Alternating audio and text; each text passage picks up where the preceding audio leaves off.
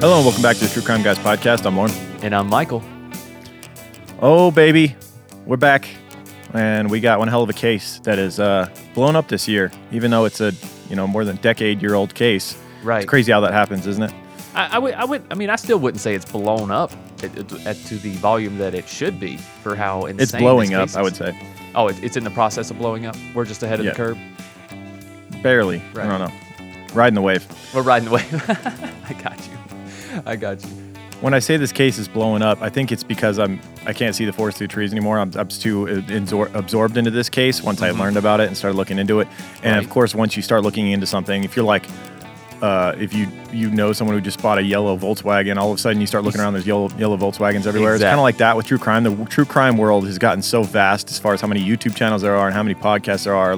Right. And so once I typed in this case, it's like that's all I see now. Flooded. And maybe it's not. Maybe you guys listening haven't heard of this, or maybe like a good portion of you haven't. But there are a couple big YouTube channels in the true crime world that have done it now, and so there's a ton of attention that's been brought to this case if you're in it. But I'm not sure it's not like Chris Watts scope by any means. Right. And also, a lot of the information that's out there is not, putting it blatantly, is not accurate. Oh, it's so inaccurate. That's infuriating. That's the number one takeaway I had from this case was, well, also, once again, there's a lot of sketchy police practices, detective work and interrogations. And, we've talked about that at length. Right. But just the lack of journalism that goes on nowadays. And I wouldn't expect, your average podcast like us to get everything right and like go out of their way to contact families to get the scoop and get the real details. But like if you work for a major media outlet or you even a local newspaper, like pick up the phone and call like a family member. And in this case, the father of the victim, one of the victims, was more than forthcoming and willing to speak with media and give details about what happened in his son's case. Absolutely. But it seems as though rather than do that, the lazy, media outlets just went ahead and just regurgitated wrong facts over and over again. And almost every article you read about this case is just everything is wrong. Right. They say it happened in an apartment. They say that the shooter was his former roommate, which he wasn't. It was just everything was wrong. And we're going to give a huge shout to a YouTube channel. Yes. One of the YouTube channels that covered this case that did a phenomenal job, actually went out of the way to sit down with the father and interview and get the real facts. And that's where most of my information from this comes from, because this seemed to be the only way to get real facts in this case. So right. Thank God for some real journalism out here, but it had to be done by independent YouTuber who probably leave it to a dude on YouTube to do it right. Right. But, like you said, for a local newspaper, it's just no excuse. If you're in Arizona, which is where this case took place, I don't understand why you can't reach out. You have access to, you could speak with the police officers involved. You could speak with the family of the victim. You could speak with so many people, I'm sure, that would be more than willing to talk to you. And listen, if misinformation frustrates us, you can only imagine what it's like for his dad and his family, his mother. You know what I mean? It's just, so they would be forthcoming. If something happened to one of my children and all the facts were fucked up, I'd be like, no.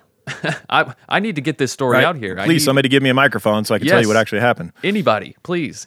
Right. And it seemed like his father was putting himself out there. Especially when your son was railroaded by the system. I'm sure he more than wants as many people as he can to talk about what actually happened.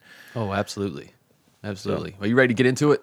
I'm ready. This is one that I've become passionate about. This is going to scratch that true crime itch in so many ways for you guys, I promise. So let's get into it. Let's do it, man. Yeah.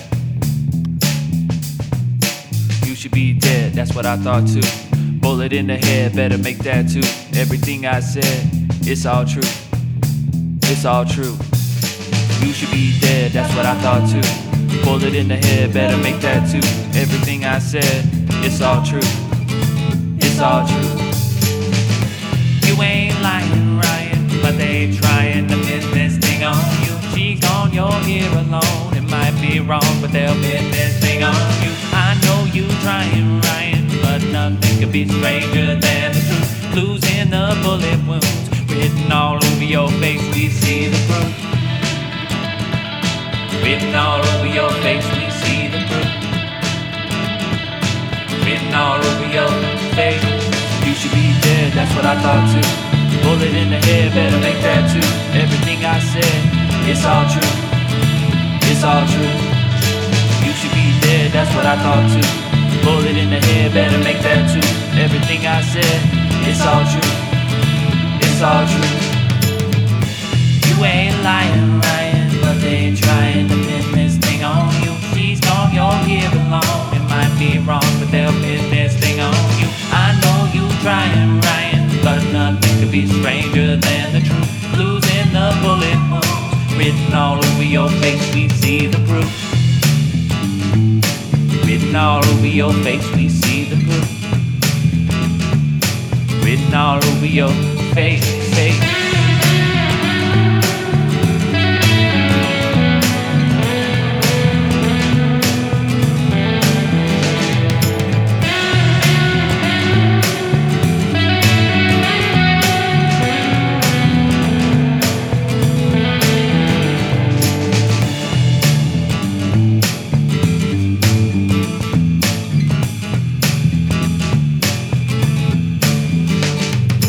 You should be dead, that's what I thought too. Bullet in the head, better make that too. Everything I said, it's all true. It's all true. All right, our case this week involves what I'm going to say is it will be the most infuriating interrogation video you've ever watched. And there's been some that's bad a bold ones. statement.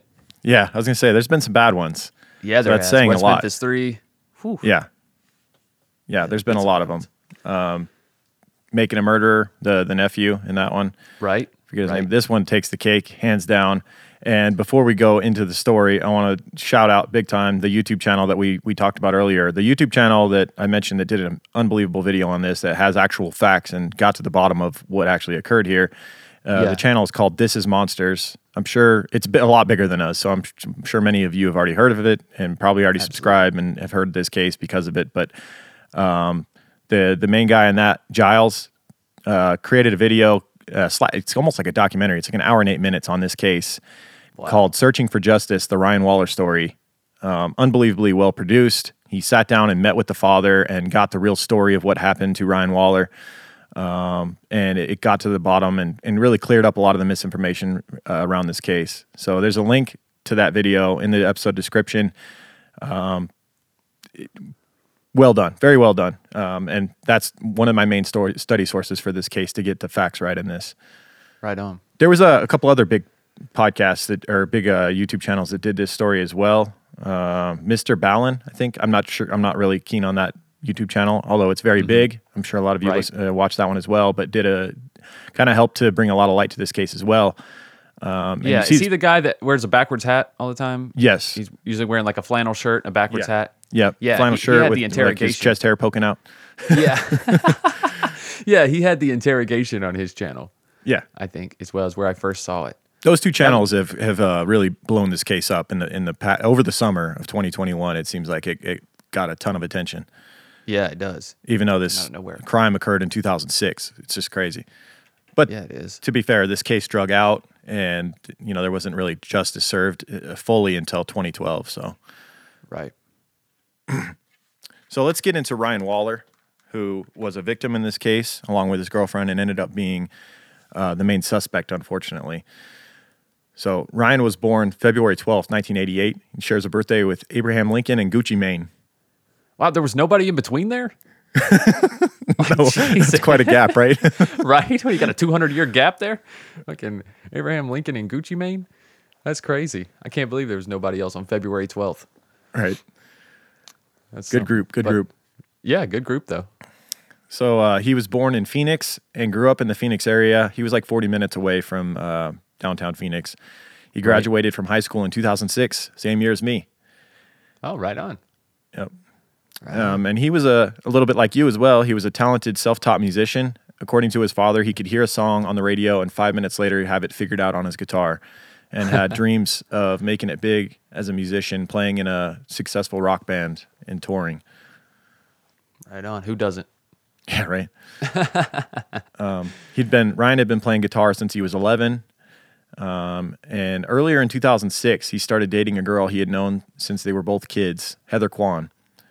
Heather was a few years older than him. She was born April 10th, 1985, and shares a birthday with David Harbour, who I'm sure you don't know based off his real name, but when I say Hopper from Stranger Things, you'll know exactly what I'm talking about. And he's beloved by many sheriff. because of that show, as he should be. Yeah. Yeah, he's the sheriff, right? On Stranger Things? Sheriff Yeah. Hop. And then Steven Seagal. And Steven Oh, Seagal. shit. Break The out your action yellow movie shooting master. sunglasses and get ready to have your arm snapped over your shoulder. Serious. Some kind of judo chop or some bullshit. That Knock guy. out 3 guys at once. He's one of the great characters. It just makes it so much better that he takes himself so seriously and he really thinks he's the guy from those movies. He really does. Like he's convinced that he Well- taught Anderson Silva like the front kick that Anderson's knocked people out with. Like I taught him. Right, that. right. But here's the amazing. thing, though. He plays the same character in every movie. So at a certain point, you're like, are you that character? Because, I really am. That guy. yeah, it's like every single Steven Seagal movie is the same thing. I remember my dad was obsessed with Steven Seagal growing up. Like, he watched all those movies. He still likes those movies, you know, shoot 'em up action movies. He's not really focused on the plot. He doesn't give a fuck. Right. But I remember going in there and watching this. He's like, check out the Steven Seagal movie. He wouldn't even know the title. He'd just be like, look at the Steven Seagal movie. Over the top. So, Under siege. It's always siege. under or over something. beside the siege. Yeah.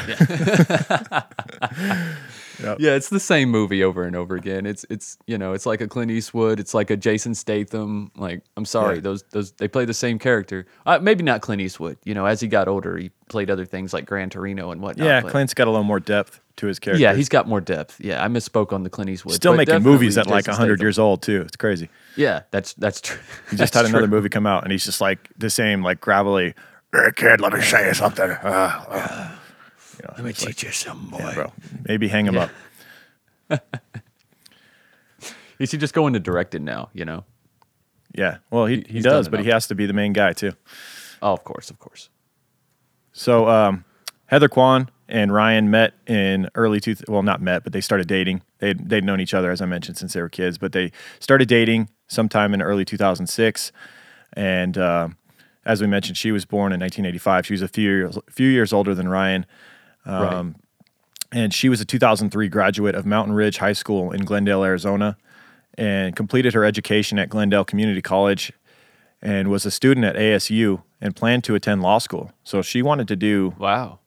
Very ambitious. yeah, she was into, she wanted to be a defense attorney. She wanted to be in the crime world. Ooh, tough job. And she also liked to give back. She volunteered as a big sister with the Valley Big Brother sister program and was known as strong-willed, compassionate, and caring. And she felt when others were hurting and did her best to help them as well. Right. And so let's get into why we're covering this case and why we're talking about Ryan and Heather. As Christmas neared and Ryan and Heather had been dating for more than 6 months in 2006, in late December, they were living together. They had rented a one-story home at the end of a cul-de-sac with a friend named Alicia. And on Christmas Day, 2006, it's believed somewhere between 5 p.m. and 8 p.m., they were at their home. Heather was asleep on the couch, and they heard a noise, or Ryan heard a noise at his rear sliding door. Yeah. He gets up and starts heading to the back of the home where the sliding door where he heard the noise, and sees that 2 men are entering the home. They have guns. They had lifted the door off the track, it's believed, making the latch that held the door in place come free. And Right. they entered. They shot Ryan twice, once in the face and once in the side of the head. They then walked in and shot Heather while she still slept on the couch, twice in the head, killing her. God, that's And so brutal, that was man. Christmas in the early evening. And so when Ryan, of course, they had plans with their family. It was Christmas, so that evening Ryan was supposed to come over with Heather to his father's house for dinner. Right. And when they didn't arrive, his parents became concerned. They actually drove over to his house, and he'd only been living there for a month and a half. And so his father wasn't really sure if he was even home. The garage was closed. It seemed like everything was shut down, and Yeah. he ended up calling a welfare check because it was not like his son to just not show up to Christmas dinner. They had a close relationship. In fact, Ryan had been over at his father's house on the 23rd, just 2 days prior, helping him remodel his bathroom. Like they had that sort of a, close Right. relationship. So this was odd behavior. He calls the police and, requests a welfare check, and ends up taking the police like over 3 hours to finally show up. There's a back and forth. Right. Ryan's Well, they're probably parents- thinking, you got worried parents on Christmas, whatever, but this is a young couple who's probably just doing their own thing. Yeah. You know what I mean? It's not like a wellness check on an elderly person who lives alone. Right. I'm sure they asked questions, and they were like, "Well, who is this? Oh, this is your teenage son and his Right. girlfriend." Are you sure Okay, he's just well, not home at the time? He's not at a friend's Right. house or whatever. Yeah, I'm you there sure was he's some of just that. not asleep? Like Yeah. he could be hungover, like whatever. So, yeah, Right. I'm sure they didn't take it very serious. No. So, yeah. So as Ryan's parents are waiting for the police to show up and check things out, they end up going to a coffee shop, and during that time, the roommate shows up at the house. Alicia, she shows up in that short window when the parents had been there and left, and before the police get there, she shows up Yeah. and she comes in and goes straight to her bedroom, as many roommates do. You know, Right, right. You mind your own business. Yeah. I mean, that's how you get along. Most of the time, you keep it to yourself. Mm-hmm. Yeah, it's not like a big family thing and everybody eats together. When you have roommates, you want to respect each other's privacy. That makes Right. sense. Yeah, so Phoenix police would finally arrive at the scene, and at this point, Ryan's parents had arrived back at the house as well. So they're waiting to see what happened. The police look through the windows. They see an unresponsive woman on the couch. They see Heather Kwan, who has been shot in the head twice. They see her on the couch. And Right. rather than usually when police do a welfare check, if they look through the windows and they see someone, a human being unresponsive, that gives them the ability to enter the home. That gives them Right, enough right. cause to enter. They did The not do so. responsibility, even. Yeah, yeah. They did not do so. They called a locksmith, I believe, and waited for that person to come, which is like another hour. And finally, they started gaining entry through the back door. And Ryan, as he heard the door being toyed with, opened the door. Ryan Waller, who had been shot twice in the head, unbelievably, Oh, yeah. is up and walking around and actually answers his door. He's like, "Hello." Yeah. Oh my God. This Well, is the second time someone has been trying to enter his back door, and the first Right. time he got shot twice. And that's what's the most amazing to me. But it's, when you realize that the dude has a bullet in his brain and he's not thinking clearly by any means, it Right. makes sense. He's almost on autopilot at this point. Exactly. So the first thing the police see is this dude, answering the door. He's got his face has got some severe damage to it. He's got a black eye that's so badly blackened that it's closed, and some cuts to his nose, it looks like, upon first appearance. And he's Right. wandering around, but they find his girlfriend shot dead on the couch. And so they immediately do a lot of times what police shouldn't do. They assume he is the perpetrator. He's the one who killed his girlfriend. Well, I mean, to be fair, he is alive, awake, and coherent enough to answer the door with a dead person in his house. Yeah. I mean, you can't help but think this guy's involved, Yeah. or he's in the process, or this just happened and he's trying to hide the body or something. I mean, you can't help but think that. Yeah, and also don't know. to try and put yourself in the police's shoes. Also, like what we see in the interrogation is initially maybe evasive, behavior as far as the questioning, Right. But Yes. the more you realize that it's just the dude doesn't know what's going on. He has memory loss. He has brain damage. He's been shot in the head twice. Right. What you originally thought was evasive, you realize he's just disoriented. Yes. You So Ryan, rather than being what standard practice would be, the paramedics arrive because they arrive shortly after the police gain entry to the home. Rather than Right. having Ryan looked at before he's assumed a suspect, even if he is a suspect, he still should have, should still be checked he out. still should be looked at by paramedics. And what you said, like it looks like a black eye and whatnot, but like the pictures I've seen, I don't know, They're but like bad. his nose gives away the story. You can see a hole on each side of his nose. You can see an entry and an exit, and then an entry into his eye. So the bullet went Right. through I believe it was maybe the right side of his nose or the left. I don't remember. It would have been Yeah. it would have been the right. So it went into the right side of his nostril, out not nostril, but the top side of of his his nose, the nose. right side of his nose, out Yeah. the left side of his nose, and into his left eye is where one of the bullets went.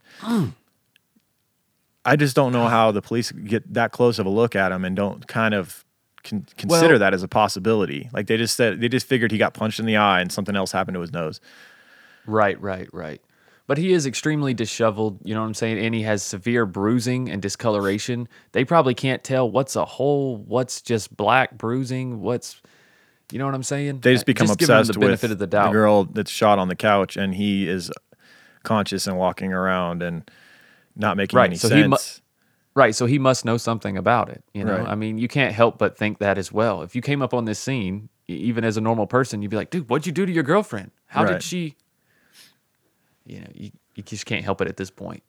But where it goes from here, like you said, he should have been checked out, though. If they just go Yes. through the normal steps Procedure. and have everyone checked out, everyone evaluated before anyone's taken into custody, yeah, this is totally avoided. Yeah, I And feel maybe like maybe his life saved. I feel like a police knows? officer should have stayed with him, gone over to the paramedics. They should have had the paramedics take a close look at him with the police officer there to make sure everyone was safe. Exactly. And and then he should have been taken to the hospital because they would have, any true paramedic would have seen like, okay, this guy's really messed up. Like Yeah. he has no cognitive ability right now. Like he doesn't know he's disoriented. He doesn't know what's going on. He doesn't know what happened, and he's got a hole going through his nose, and his eye is completely swelled shut.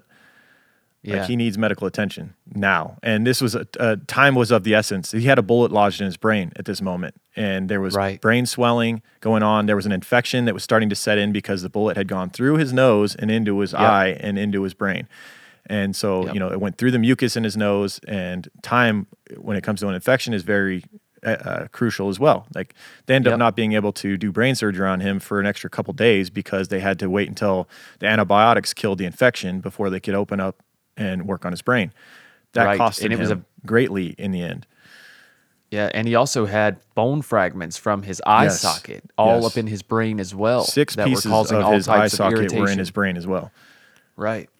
Yeah. So So very Ryan, tedious. rather than being checked out and taken to the hospital, was placed in the back of a squad car as the police investigated the crime scene. And he was left there for about 4 hours in the cop car while his father could not get anywhere near him. His father was told to stay on the other side of the street in the cul-de-sac. And when he got near the car, initially when Ryan was put in there, an officer actually went chest to chest to him, according to his father, and threatened him and said, take one more step, take one more step. Because once again, they Damn. assumed Ryan was, the killer in this situation. And Right. yeah, And thought that the father may be wanting to assist him. Yeah.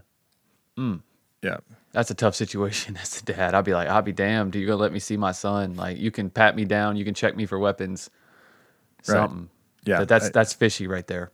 for sure. All his father was concerned for his son's safety, as you would Exactly. expect. That's what I'm saying. They're God, learning he had now every that his girlfriend had been shot, and his son comes out and his eyes swollen shut, and he just wants to know what happened and if his son's okay. And the father called the wellness check. It's like, Yes. he called you Yeah. here. Yeah, Of course he's gonna be here. yep. Like, that just baffles me. The fact that his father was not able to look at him. Yep. So after Ryan sat in the back of the cop car for approximately 4 hours, police, rather than take him to get checked out medically, they take him straight to the station for an interrogation. And I'm assuming he was under arrest at this time because when they set him down, they made it clear that he Yes. couldn't leave, and they actually read him his Miranda rights in the interrogation room. And he actually handcuffed himself. You see the odd behavior was from about the to start say, of this video. He handcuffs himself because he's just Yeah. so disoriented. He's sitting there. They have handcuffs attached to the table that he's sitting in the interrogation room. Yeah. And he just, just kind of not knowing what the just- hell's going on, just playing around, handcuffs his own wrist to the table to where he can't even move Right? around in the room. It's almost like he's just messing with a fidget toy. He's just like, Like a what child. are these? Oh, okay. Let's see if this fits my wrist. Oh, cool, it does. Oh, now I can't get up. Oh, shit. Yeah. Whatever. I'm tired anyways. All he wanted to do was sleep, which is very common when it comes to a severe head Oh, injury. I was about to say any head injury. I remember when my first concussion, that's all I wanted to do was sleep. Yeah. My mom just kept slapping me in the face. She's like, no. Which I'm sure okay. explains what he had been doing for the prior 6 to 6 hours plus. Yeah. That he was in the home after the intruders had fled the scene and left his girlfriend Oh, dead on the it's couch. Why he torture. didn't call 911 is he'd been shot twice in the head. He was disoriented and he was sleepy from severe head trauma. He probably just passed out. Dude, isn't it amazing, though, that he didn't just fall asleep and die? It is. Isn't it amazing? It's amazing. How the hell was he up and walking around for that much time afterwards with bullet in his head? Like, just the fact, like, what distracted him? There must have been something in the back of his mind that was just like, something's not right. Yeah. Because everything you read and even the YouTube video that we talked about, it talked about how he just walked around disoriented for hours. right? Or was it? Yeah, was kind it of a like day? on autopilot. Like Yeah, it was a long time that he's just kind of walking around the probably house, just not super knowing confused. what's going on. Super confused, Yeah. not knowing what happened really. Imagine like, that feeling when you walk into a room and you're like, why did I come in here? Just imagine that for a whole day. Yeah. Just no comprehension, no way to be able to put things in order and give Yeah. reason to anything. The brain is very complex and confusing. Like when there's damage done to it, it's almost like we have these file cabinets in our brain and the drawers start opening and files are misplaced and they're like mixed up. Yeah. Like you try to say a word and the wrong word comes out. Right. Yeah, it's Or they're locked in general and you can't get to them at all. yes. Yeah, and you see a lot of this play out throughout the course of the interrogation where he's just super confused as to what happened, why he's in there, what's going on. And so before they questioned him, they would reportedly take about 43 pictures of his injuries, up close shots of his face, and incredibly Still still don't don't see feel this that he stuff. needs medical attention. Even though he's, Wow. as we mentioned, I think it's clear that he has an entry and an exit wound in his nose, and the bullet then went into his eye. That's why it's completely black and shut. And he's clearly disoriented and doesn't know what the hell's going on. Right. Nonetheless, they sit him in a room after taking all these pictures and they make him wait. This part infuriates me just in general about interrogations and the arrogance of detectives at times where they feel like time is valuable for people. You know what I mean? Like it seems as though I watch a lot of First 48 and I've watched a ton of interrogation videos and I understand like a pretty decent understanding of how these homicide detectives operate, and Right. they have no regard for anyone's time. We're like they assume guilty instead of innocent. It's supposed to be the other way around. And so everyone that goes to sits down in their room to be interrogated, it's like they treat them like they're already the killer. And like Absolutely. they take their time. They're sitting there looking through their papers, and they leave them in the room for an hour. It's all part of this whole thing. But it's like if you're not the actual person that did this, they're just being an asshole to you. Like you're sitting in there it's like, can we get on with this? Like I understand you have your Right. like your way of going about this, and you have your system that works to get people convicted and stuff. But it's like they sit this dude in there. He's got a bullet in his brain and severe head trauma and everything else, and like they just have no regard for his time. They're taking forever to get to the actual questioning part. They spend 20 minutes photographing and documenting his feet while he's in the interrogation room Wow. before they finally get to the questioning. While this dude is just sitting here suffering, and every minute is of the essence when it comes to him maybe ever recovering from this. But they do this to everybody. Like I said, whether you actually committed the crime or not, if you get wrapped up into a mess like this that is a murder investigation, like you're just Oh, yeah. most people don't know that they could technically get up and leave if they're not under arrest. If they're just in there for questioning, you can leave, If they or you didn't- can request an attorney, and then the interview is basically over. At that point, Right. that's all you have to do is say, I want my attorney, then it's over. Right. Unless you handcuff yourself to the table, then you have. Yeah, that too. Then Or you're if you kind of don't in a weird know predicament. because you are so, you have such severe brain damage that you don't even know You're where you are, disoriented. let alone to protect yourself with an attorney. Exactly. That's a scary predicament. He yeah. could have said anything that could have freaking implemented him in this. Yes, Oh my gosh. true, right? What's up, creepers? Y'all know how much we love Simply Safe, and our favorite home security company has done it again. They just launched their new wireless outdoor security camera, engineered with all the advanced tech and security features you want and need to keep your family safe. I love the peace of mind I have with my Simply Safe system. With sensors on every door and window, I can sleep sound, knowing all my entry points are secure. And now with the addition of the wireless outdoor camera, you'll see trouble coming with its ultra-wide 140-degree field of view and 1080p HD resolution with 8 times zoom. That can be pretty helpful for catching things like, faces and license plates. This camera really has it all: spotlight, color night vision, rechargeable battery, and it easily integrates with your Simply Safe system.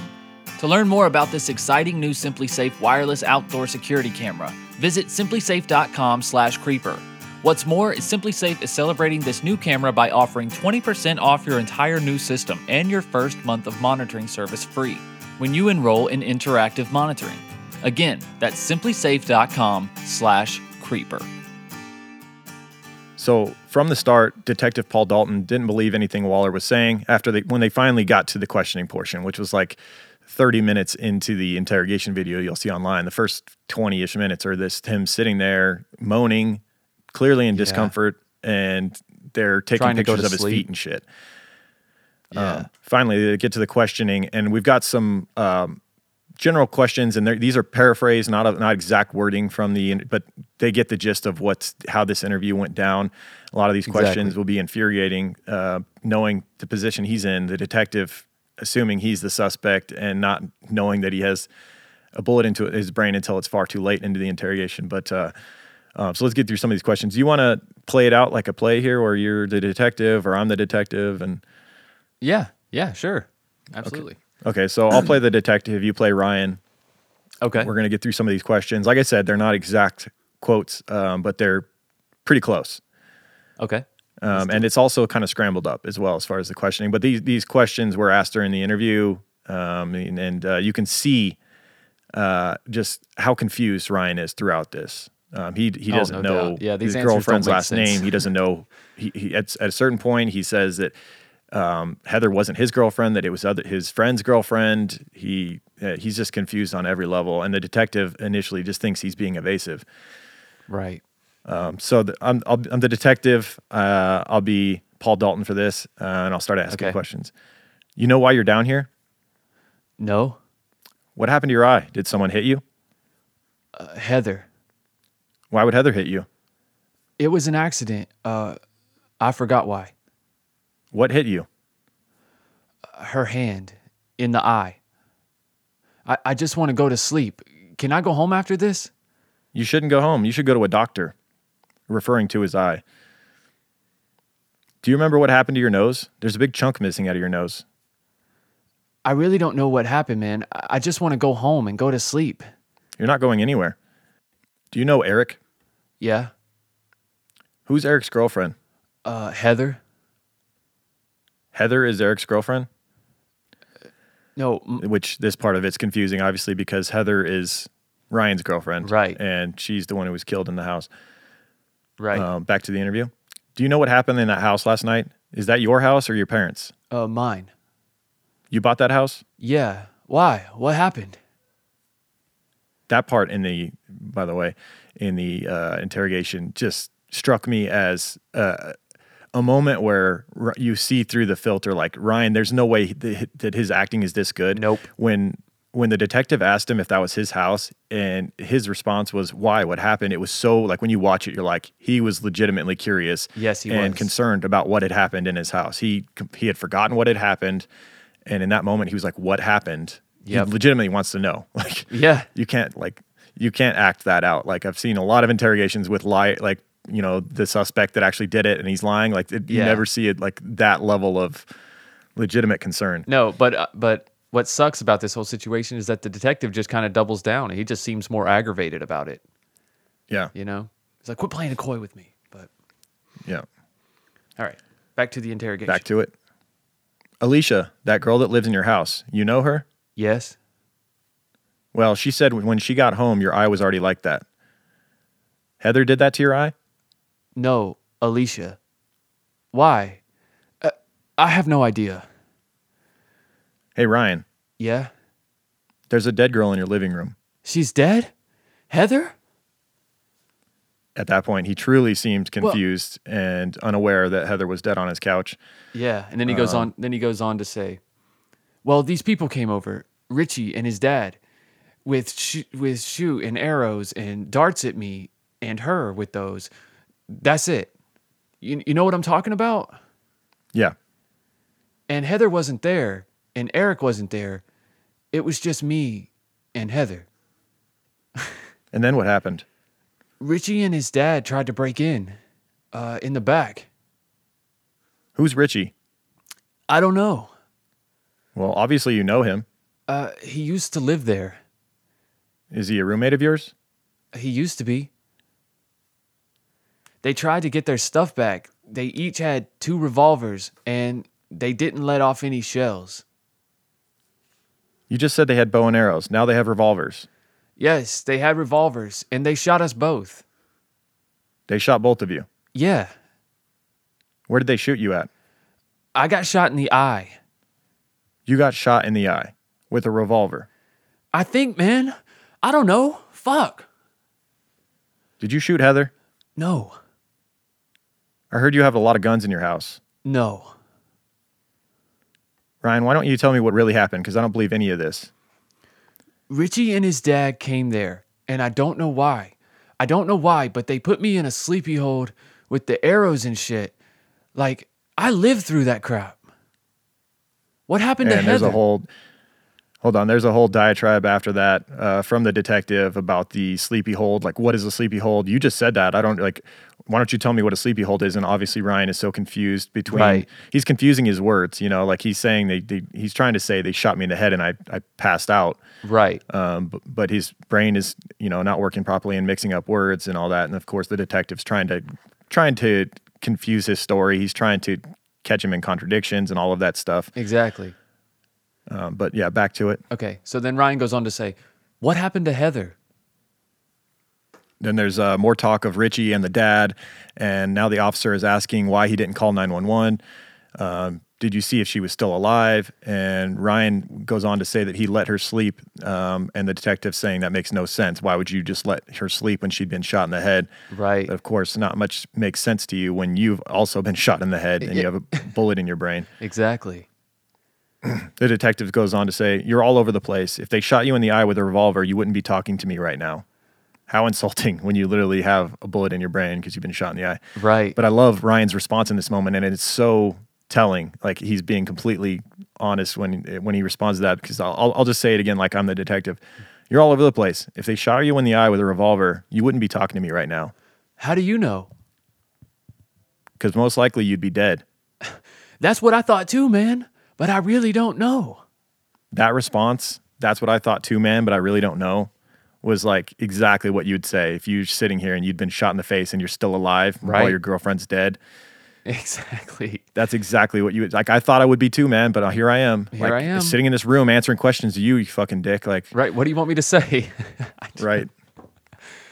So as the questioning progressed, it seemed as though Ryan's memory started to briefly return, and something close to the real story of what had happened emerged.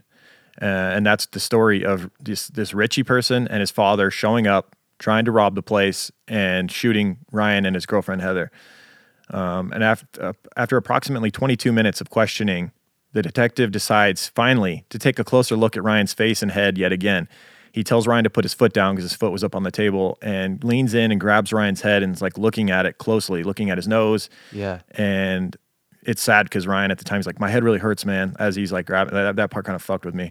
Yeah, I know. But he takes a really close look, and then immediately he like he's seen a ghost, like stands up and walks out of the room, and he's like, hold on. The detective does. Yeah. And it's like he realized, holy fuck. Yeah, he's like, we got to get This some dude medical really help has in been here. shot in the face. You And got about 3 minutes later, ass. yeah. Didn't it seem like he'd like seen a ghost? Like he really looked and he's like, the realization set in like, holy shit, this dude actually is not lying. He's been shot in the face. Right. And you have to think like how much wasted time. I've been sitting here grilling this kid for hours, Yeah. and he needs to be in a Yes. hospital. Like, oh Yes. my God. He should have already been. Like as soon as the police responded and the paramedics were there, like it should have been, like we mentioned earlier, the paramedics should have taken him away to the hospital, even if it means a police officer rides with him to make sure that there's no escaped attempt or whatever. Right. Whatever you got to do. know, He should have got help. Whatever you got to do. 43 photos of his injuries, though, Lauren, you know? He should have been immediately taken to the ER room to have his, brain worked on. Is what it should, to have that either bullet removed or whatever damaged piece of the brain Absolutely. removed, whatever. Because, like we mentioned, at this point now, infection is starting to set in. I was about to say, at least they could have started antibiotics, a day ago or, Yeah. or whatever, Yes. however long this Yeah. fucking took. Yeah. So after the detective finally, 22 minutes into the interview, looks at his face closer, he stands up and leaves the room and says, hold on. And they return. He returns and says, Ryan, we're going to have the firemen come in here and look at you, and we're probably going to take you to the hospital. Wow. And Ryan doesn't want to go to the hospital. He just wants to sleep. But nonetheless, the firemen come in, they check his blood pressure, they look at him, and then they take him to the hospital at that point. And at the hospital, it's realized that everything Ryan had been trying to say, but having a hard time saying, it was true, that he had been shot in the face and the bullet had gone into his eye. Yeah. 6 pieces of his eye socket were up in his brain. He had a fractured skull as well from a shot to the side of the head that didn't penetrate. So this seems to be one of those 22 revolver situations that we've seen in some of our serial killer cases where not everyone's skull Some people's skulls are thick enough that a 22 doesn't penetrate. Right. That seems to be what happened. It seems like Ryan almost got unlucky in a sense that the bullet happened to travel through his nose and like take a turn up into his eye, because otherwise he may not have he may have been okay with, obviously some brain trauma from the percussion of the bullet hitting his skull and cracking his skull and stuff. But like as far as the penetration up into his brain, if it hadn't gone into his eyeball, he may have never had the bullet get into his head at all. He'd been shot in the side of the head and it didn't penetrate. Right. That's incredible. This part is just absolutely infuriating, though. The hospital also realized that Ryan had a broken jaw, which was not suffered from either of the shots. It was allegedly suffered at the hands of police. How? Who had initially responded when Ryan opened that door and the police came in. They seemed to have either thrown him to the ground. Ryan says that one of the police officers punched him in the face. Oh shit! And broke his jaw. Can you imagine? Just opening the door and break getting into your punched in home, the face. shoot you and your girlfriend, and then the police come and they tackle you to the ground and punch you in the face and break your jaw. Like, what a night. Jeez, seriously. I don't know how you do that on a wellness check, like right away. You know what I'm saying? Maybe after they found her dead on the couch, then they immediately probably took a different Ryan's approach. confused. Maybe he was kind of combative. Not fighting with the police, but maybe he was resisting because just out of confusion. Like, why are you tackling me? Like, what did I do? Like, absolutely. What the hell's this going guy on? didn't know what day it was, much less what the fuck Right. the police were doing at his house. Exactly. And the fact that the police were coming in through his back door after those two, burglars had come in and shot him through the back door, that had to have been confusing as well. Like, what the fuck? Exactly. He's like, oh shit, not again. They're trying to pick his lock at his back door. It's like you can't blame him for being combative at this point. You know what I'm saying? No. Wow. So Ryan would end up spending 35 days in the hospital. He lost his left eye. There's talk, there's a lot of stuff. Articles say he'd lost both eyes, but apparently the surgeons had removed temporarily his right eye before putting it back in, and he regained the ability to see with his right eye. That's incredible.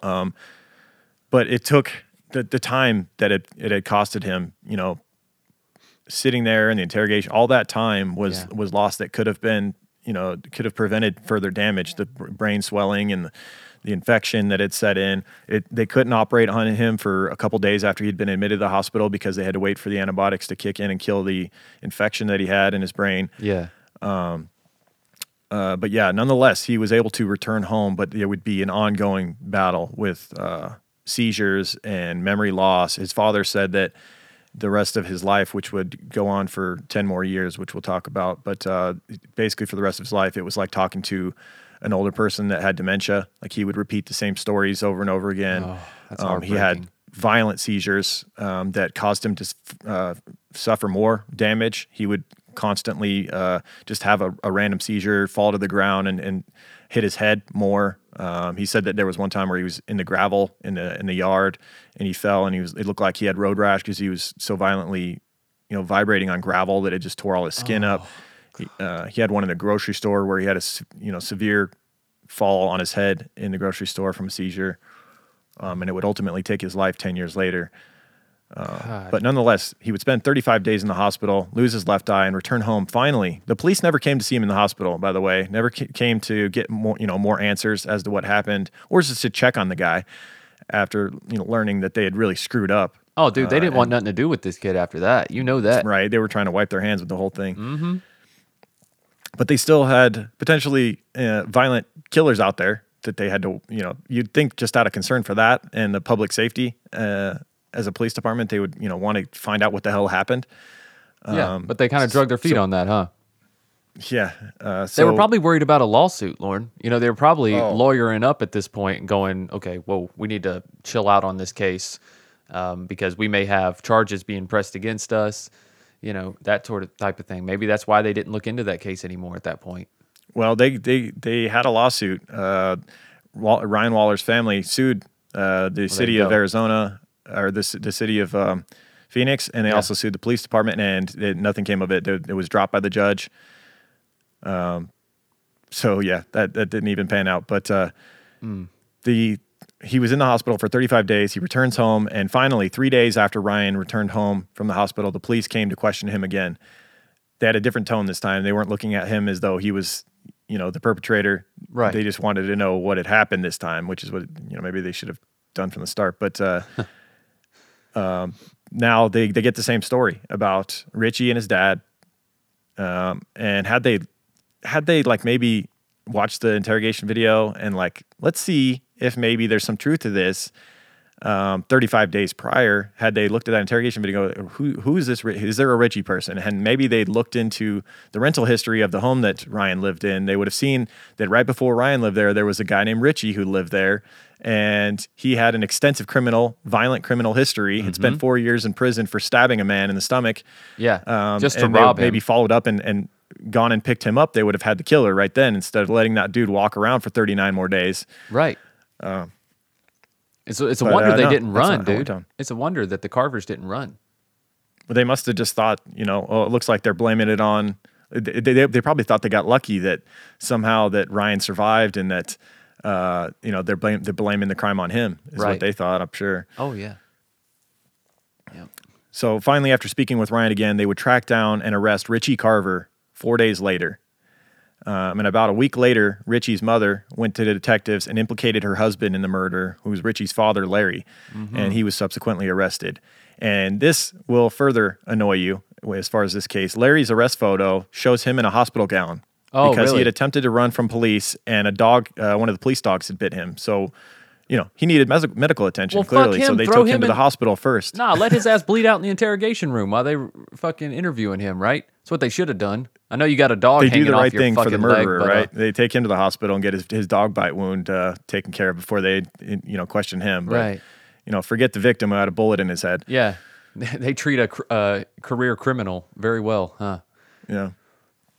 So the Carvers were quite a duo there, a father-son duo. They made crime a family enterprise and weren't the most surprising names to come up in a scenario like what had happened at the Waller residence. Richie Carver and Larry Carver both had extensive rap sheets with numerous convictions of domestic violence, assault, and armed robbery. And in fact, Richie Carver had stabbed a man in his chest in an intersection so he could steal his CDs and various items in his car. And had spent 4 years in jail and was only out for about 18 months before committing the murder and attempted murder of Ryan Waller and Heather Kwan. So, yeah, and you don't stab not surprising. You don't stab somebody in the chest without trying to kill him.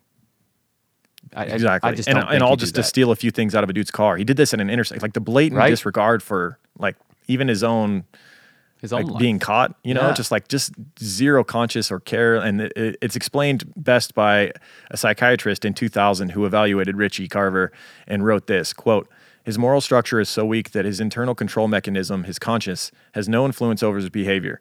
That is, he is able to violate himself and others with the same ease he is able to take a drink of water. Adding to his weak moral structure is a sense of underlying anger. Finally, Richie is impulsive. I would rate his potential to act out in the future in the high-risk range.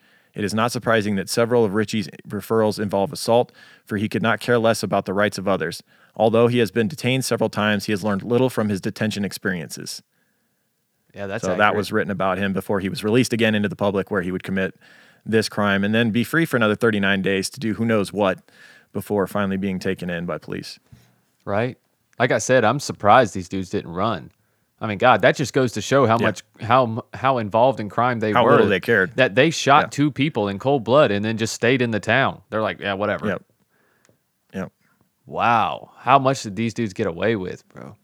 Yeah. That's scary. So let's take this portion of the episode to get through some of the muck that is the misinformation as far as all the articles that you Yes. read, the theories as to why Richie and his dad committed these crimes. And there's a lot of lies. We mentioned most articles say that it was an apartment, it was a house. Right. People say that Richie was Ryan's roommate. They Not never true. were. They had never lived in the same home together. They had lived in the same house at separate times. So what brought the Carvers to Ryan and Heather's home that evening? Was there an altercation? There was a lot of talk about, this pissing contest between Ryan and Richie that had Right. supposedly occurred prior. That doesn't seem to be true either. No, they didn't know there each was other. even people saying that Richie had hit on Heather or something and pissed off Ryan. I don't Yep. think any of that's true either. So Richie was never Ryan's roommate, regardless of what you read in many articles. They didn't know each other aside from a couple of odd encounters at the house that they had both lived in separate occasions. Richie had rented the home that Ryan was renting at the time of the murder, but he had lived there prior to Ryan. He had been evicted by his then roommate, Eric. So there was this dude, Eric, that rented this house. Yeah. He had Richie rent a room from him and kicked Richie out. Eric was still living there when Ryan and Heather moved in, but then Eric moved out. So this Okay. Eric dude is the only thing kind of tying them together in the house, obviously. Gotcha. But then when Ryan moved in, Eric moved out. So it was Ryan, Heather, and their roommate, who I'm Alicia. blanking on her name. Alicia, yeah.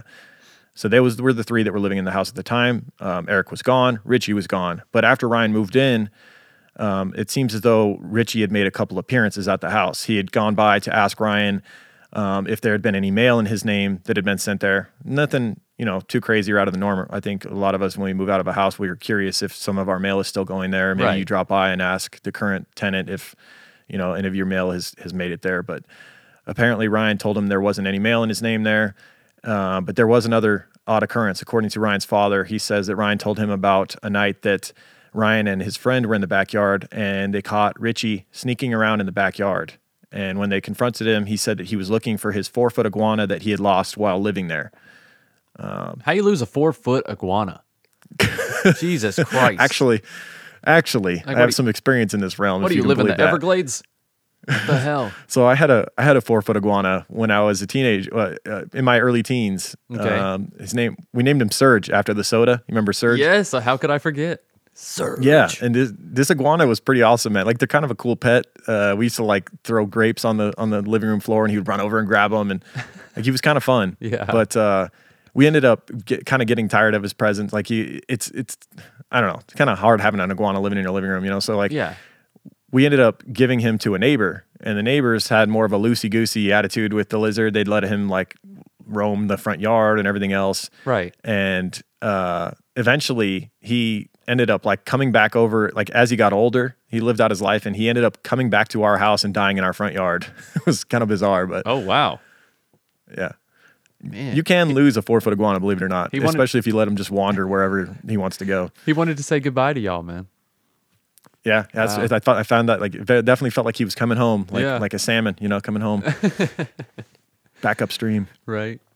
Wow. 4-foot iguana. I never knew you had one, man. Never knew it. Yeah, but it's clear that Richie was not looking for his iguana. No. He was scoping out the house because he knew the house's ins and outs. He was a career criminal. He was a thief. He was looking through the windows and planning a robbery of this home. Yep. And also, if the robbery was had murderous intentions where he planned to just kill the people inside, his father, Ryan's father, Don, theorized that, Richie looked at this as a perfect crime setup where it's like he kills the occupants, there's no witnesses, and then his DNA is already in the house because he had just lived there prior. Right. He also knows the layout of the house, so it's easy to maneuver within and out of the house, and he knows the flaws when it comes to the defense of the home. There was a sliding door that he ends up gaining entry with his father that had this, latch set up to where if you I think my understanding was if you lifted the door, the sliding door, you could get it off of its latch that locked it. Yeah. You can get them off their Something tracks. along those lines. Yeah. You can get them off their Yeah. tracks if you lift them up. Yeah. But that's always been a fear of mine, dude. Like moving into a rental property, especially in a neighborhood where I wasn't sure. I've rented a lot of houses in my day, and I've always had that in the back of my mind. Like, especially, there's been some houses where I felt like I should change the locks, and I talked to the Right. landlord. I'm You like, definitely hey, should when you can move I? in, for Yeah. sure. I'm like, hey, can I change the locks and give you a key? Because, just give me peace of mind. Because you just never know, man. And this scenario right here is just the shit of nightmares. You didn't do anything. Yep. You were just living your life. You didn't aggravate anyone. It wasn't a run with the dogs and get the fleas scenario. It was just wrong place, wrong time. Yep. And you happened to move into a place where a criminal was, and he, like you said, he knew the layout of the house. He knew every flaw in the house. That's, man, God, it's just it's unfortunate. It's amazing though, the details that are out there. Like some of the articles I read was like he was in an apartment, Richie and his girlfriend. There was a knock at the door in the middle of the night. It was Richie and his dad, and Ryan fought with him at the front door, and Richie put his arm through the door and shot Ryan in the head through the crack in the door, and then entered the home. And it's like that's not even remotely near what seems to have been the true story, which is that they went through the sliding back door, Right. Ain't and that as Ryan crazy? came towards the door, they were coming in with guns. It seems as though he tried to turn away to run or something, and that's how he got shot in the side of his nose like that. And the angle of it seems as though he turned away his head. Or he smacked it down, because when you go to smack somebody's hand down from your face, you kind of turn your face as well. That could be it too. And yeah. maybe that gun just caught the side of his nose as he was, smacking that gun away from the middle of his face. Yeah. There was also a lot of talk about Ryan having a bunch of guns in his home. Absolutely false. There was one gun in his home that wasn't found until much later. It was a gun that his grandfather had given to him, and he had it stowed away so well that the police didn't even find it until after he'd already been like out of the hospital, I think. Yeah. So you could tell it hadn't been used in a long time. Yeah. Yeah. And so there was electronics and guitars in the home, goods that, the Carvers would love to get their hands on, especially on Christmas. This was like a Christmas Day treat for them, apparently. Right. That's right. They were doing some last minute Christmas shopping. That's what the Carvers were doing. Yeah.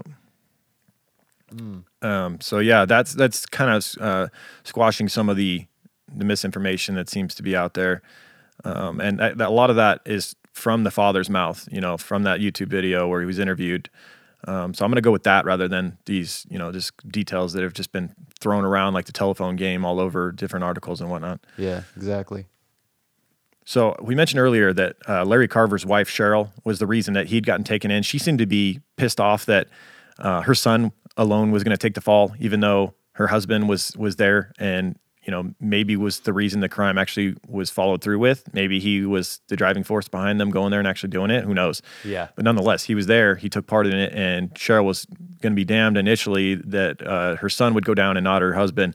So she went to the police when they were still married and provided information about the crime, including details of a confession that Larry had made to her a few months later.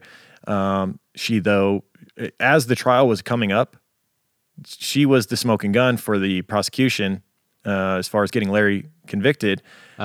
She was supposed to testify. Nonetheless, a few days before the trial, she would invoke marital privilege, which allowed her to refuse to testify and led to the dismissal of charges against him. So a few days before there was supposed to be a joint trial of Larry and Richie. Yeah. This happens, and he's basically set free, and Richie, his trial is rescheduled. Yeah. Thankfully, though, Heather Kwan's family would be damned to let this happen, and they put pressure on the city and then the police department to get this right. They would end up spawning Heather's Law. They created a new law which provided an exemption to the privilege if one spouse voluntarily provides cops with information about their spouse's involvement in a serious crime. Yeah, and it would take a while, unfortunately. Right. Unfortunately, Larry would walk free for years before finally being tried again. Nonetheless, in June of 2008, Richie would be convicted of felony murder, burglary, aggravated assault, and misconduct involving weapons. And his sentence would be a term of natural life with no chance of parole. So he would be locked away forever, off the streets, thankfully, because he's a very dangerous person. Yeah. And Heather Kwan's family appealed to Arizona legislators to use what would become known as Heather's Law. And after some legal wrangling, Larry Carver was reindicted in November of 2011. So he would be free for 6 years, over 5 years after the crime. Yeah. And would finally be convicted of first-degree murder, attempted first-degree murder, burglary, and aggravated assault in 2011. And he would also receive a life sentence. Wow. We briefly mentioned how Ryan suffered following this incident, partially due to the time that was lost, screwing around with police. Yeah. He would suffer seizures as a result of his injuries, and his life would never be the same. And on January 20th, 2016, 10 years after the ordeal, he died from a seizure at 27 years old. God, that's so young. So he got shot at 17, man. Yeah, he had just graduated that year. He was just getting his life going. Yeah, it's a really sad story, and it's amazing to me that the lawsuit was dropped. Like that seems like such a that should have been a slam dunk case, a lawsuit against the police department on that one. Like they clearly dropped the ball, but they seemed to try to cover their tracks. They tried to make up this story that this crime occurred on the 23rd, buying themselves time and trying that basically that gave them the argument. Well, he'd already been spent over a day in this state, and the damage was already done. Yes. A lot of stuff you read says that this shooting happened on the 23rd, whereas a lot of contradictory stuff regarding that. Like, Yeah, and if Ryan's that's the father, case, for instance, said that he was at his house helping him remodel his bathroom on the 23rd. Right. The roommate said she came home on the 25th, and like there's no way this could have occurred on the 23rd, or she would have known. exactly. That's what I was going to say. I mean, and also, how is a man with bullets in his head going to walk around for 2 days?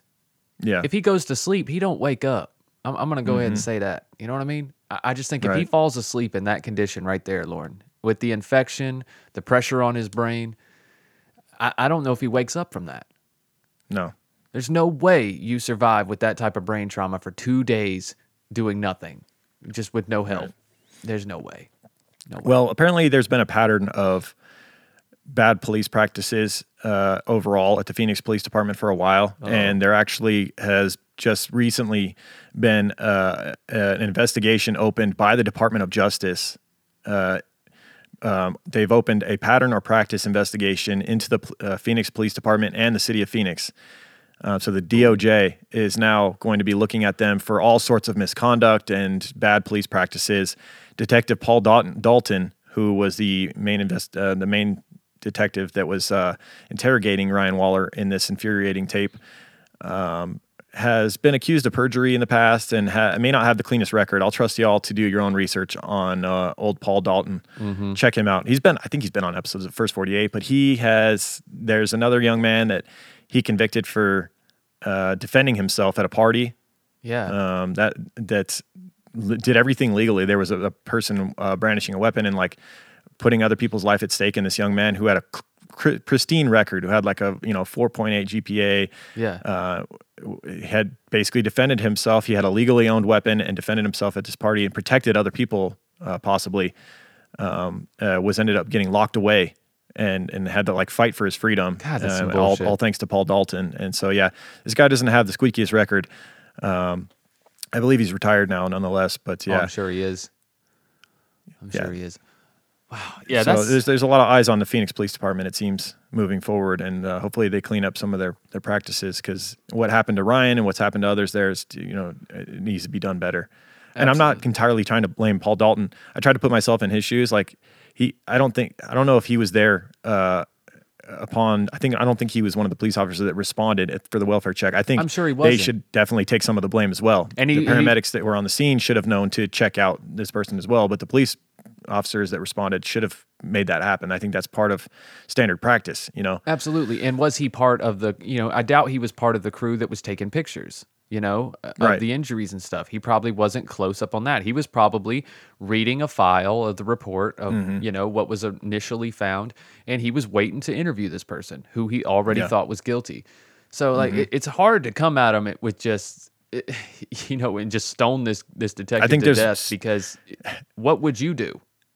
I think it's overall, maybe from the top down, the Phoenix Police Department has, there was not enough checks and balances. They were not doing things properly for a long time, and they were allowed to get away with a lot of crap. And that's how this stuff happens. Like from the jump, when they responded and they're looking through the window and they don't gain entry when they see an unresponsive woman on the couch and they're doing a welfare check, like that right there, like they were wasting time that could have been valuable. Right. Seems like the responding officers are every bit as guilty as Paul Dalton is. Just all around bad work by this police department, it seems. Right. It seems, what do I know? Yeah. But it's like if they break in the room and then they find a deceased woman on the couch and then they find Ryan, they might shoot him, bro, if they have to knock the door down. But the fact that he opens the door, I think That's true. Yeah, I didn't even think about that. Yeah. We could have like a really bad mistake. And then they would have just swept that under the rug and said that they probably would have just like found that gun in the closet and thrown that next to him. Like he was trying to shoot us. Exactly. Like what happens if Ryan doesn't voluntarily open that door? Right. Oh man, I hate to think about that. Yeah. To think about that. Well, imagine they're breaking in through the door and then Ryan thinks that the people that had shot him and Heather are back. He thinks Richie and his dad are back, and he I know. goes at them with some sort of weapon and they shoot him. That easily could have played out like Oh that. my That's what I God. would have done. If Ryan didn't get shot in the head, he probably would have been thinking clearly enough to do that. Exactly, right? Instead, he's confused and just answering the door as if Yeah. like a pizza's there or something. Right. Oh my God, it's insane. Just opening the door like it's a pizza or your Oh My Gaia delivery, right? Just like it's a normal Oh old my day. Gaia. Like it's a normal day, like you're just getting some natural deodorant from Oh My That's Gaia, right. which is an innovative, all-natural deodorant and fragrance and beard oil company specializing in paraben and aluminum-free products. Their innovative line of deodorants inhibit the growth of odor-causing bacteria while maintaining effectiveness. At Oh My Gaia, they use only all-natural, paraben, and aluminum-free organic ingredients. And guys, there's tons of scents to choose from vanilla to cherry almond, sandalwood, lavender, lemongrass, Egyptian musk, coconut, dreamsicle, leather, lumberjack, honeysuckle, fireside, bergamot, amber, barbershop, pear, sailor. There's new scents all the time, and we have our very own scent made just for True Crime Guys called True Crime Pine. And because you guys are True Crime Guys listeners, you can get 15% off your order by using the code word CREEPER, CREEPER. You get 15% off your order at ohmygaia.com or at shop_ohmygaia on Instagram. That's ohmygaia.com, OHMYGAIA.com. Guys, you won't regret it. Get you a natural deodorant at a great price and stop putting aluminum in your armpits. You know what I mean? There's also scented oils and also beard oils. So always check back at ohmygaia.com for all types of new scents. I'm sure Wendy is working on things for the new fall season. I know she has a scent that's great I've heard for the fall. It's called Idaho. This business is located in Idaho, and she has one called Idaho, which smells amazing. I've gotten some samples of Idaho. I'm still waiting for the Carolina Home scent, Wendy. I don't know when you're gonna make that, but it just smells like pine trees and barbecue. So if you could just whip that up for me, I'd appreciate it. Not you just Nice. mix True Crime Pine with a little barbecue smell. There you go. Heck yeah. All right, man. We're gonna get to some reviews. Yeah, we got a couple here to cover. I want to thank those that have gone and taken the moment to rate and review the show. If you want a shout out, that's one of the easiest ways. You just go on iTunes, click 5 stars, and then you don't even have to write anything. If you would like to, that would be cool too. Or you can just put like fire emoji. You have to put something in the comments so that we can see it. Right. But yeah, I want to thank Mayor Bear, who this week wrote a review. It says, cracks me up. I work 10 plus hours a day and spend the majority of that time listening to this podcast and busting through my projects. Definitely a favorite above all. Thank you, Mayor Bear. Thank and you, I rarely do this, shout the 1 stars. Thankfully, we don't get a ton of them, but usually we skip right past them. But I feel like this one's kind of funny because it's just like, just grow up. Yeah. Skill Heckle, of all things. Like, your name is Heckle, and you're 1 star, meh, tuned in for 30 seconds and got called a freeloader. And you are a heckler. Don't take but- yourself so seriously. We're Right. just joking. Like, How can you call your name Heckler and you don't like being heckled? Like, okay. I know, right? What's up with that? Whatever.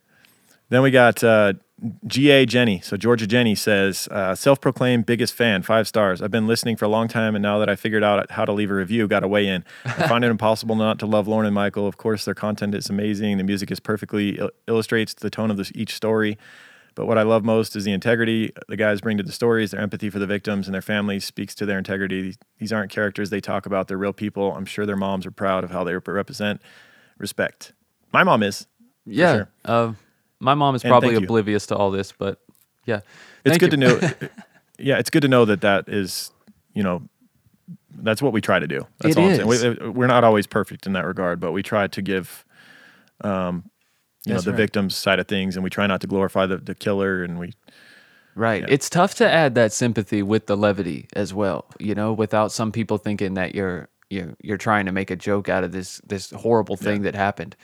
That's why we try to be very tactful with where we place I always our keep jokes in and mind things that like the victim's family may listen to it. I always try to keep that in mind, 'cause I never want to Absolutely. get an You have email to. like from a family member that's like, "How dare you like make fun of my dead child or whatever?" Like, I never want to Oh my God, that'd be do that to heartbreaking. somebody. So Yeah.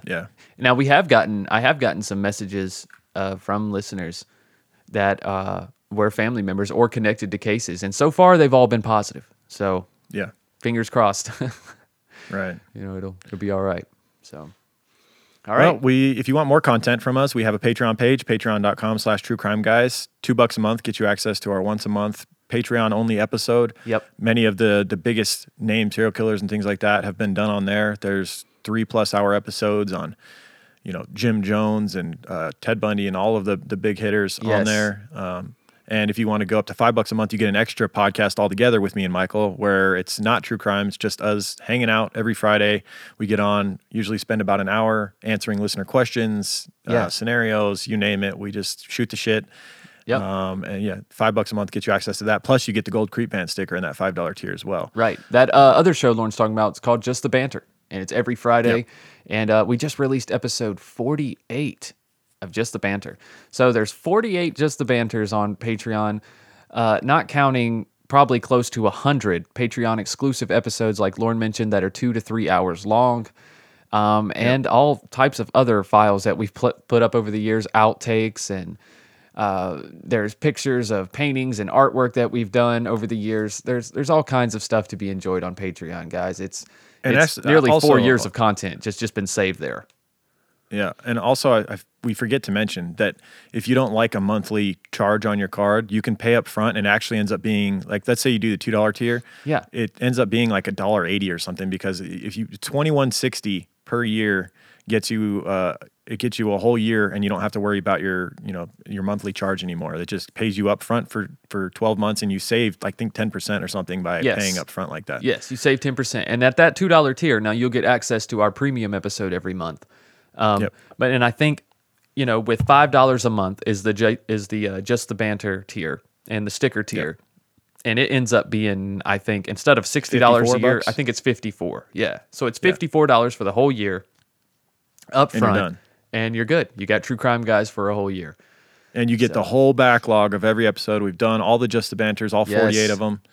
And it's a lot all of it's a lot to navigate through, but it's all there. There's plenty of content, that's for sure. You won't have to consume anything else for a while. It'll, if you don't want to.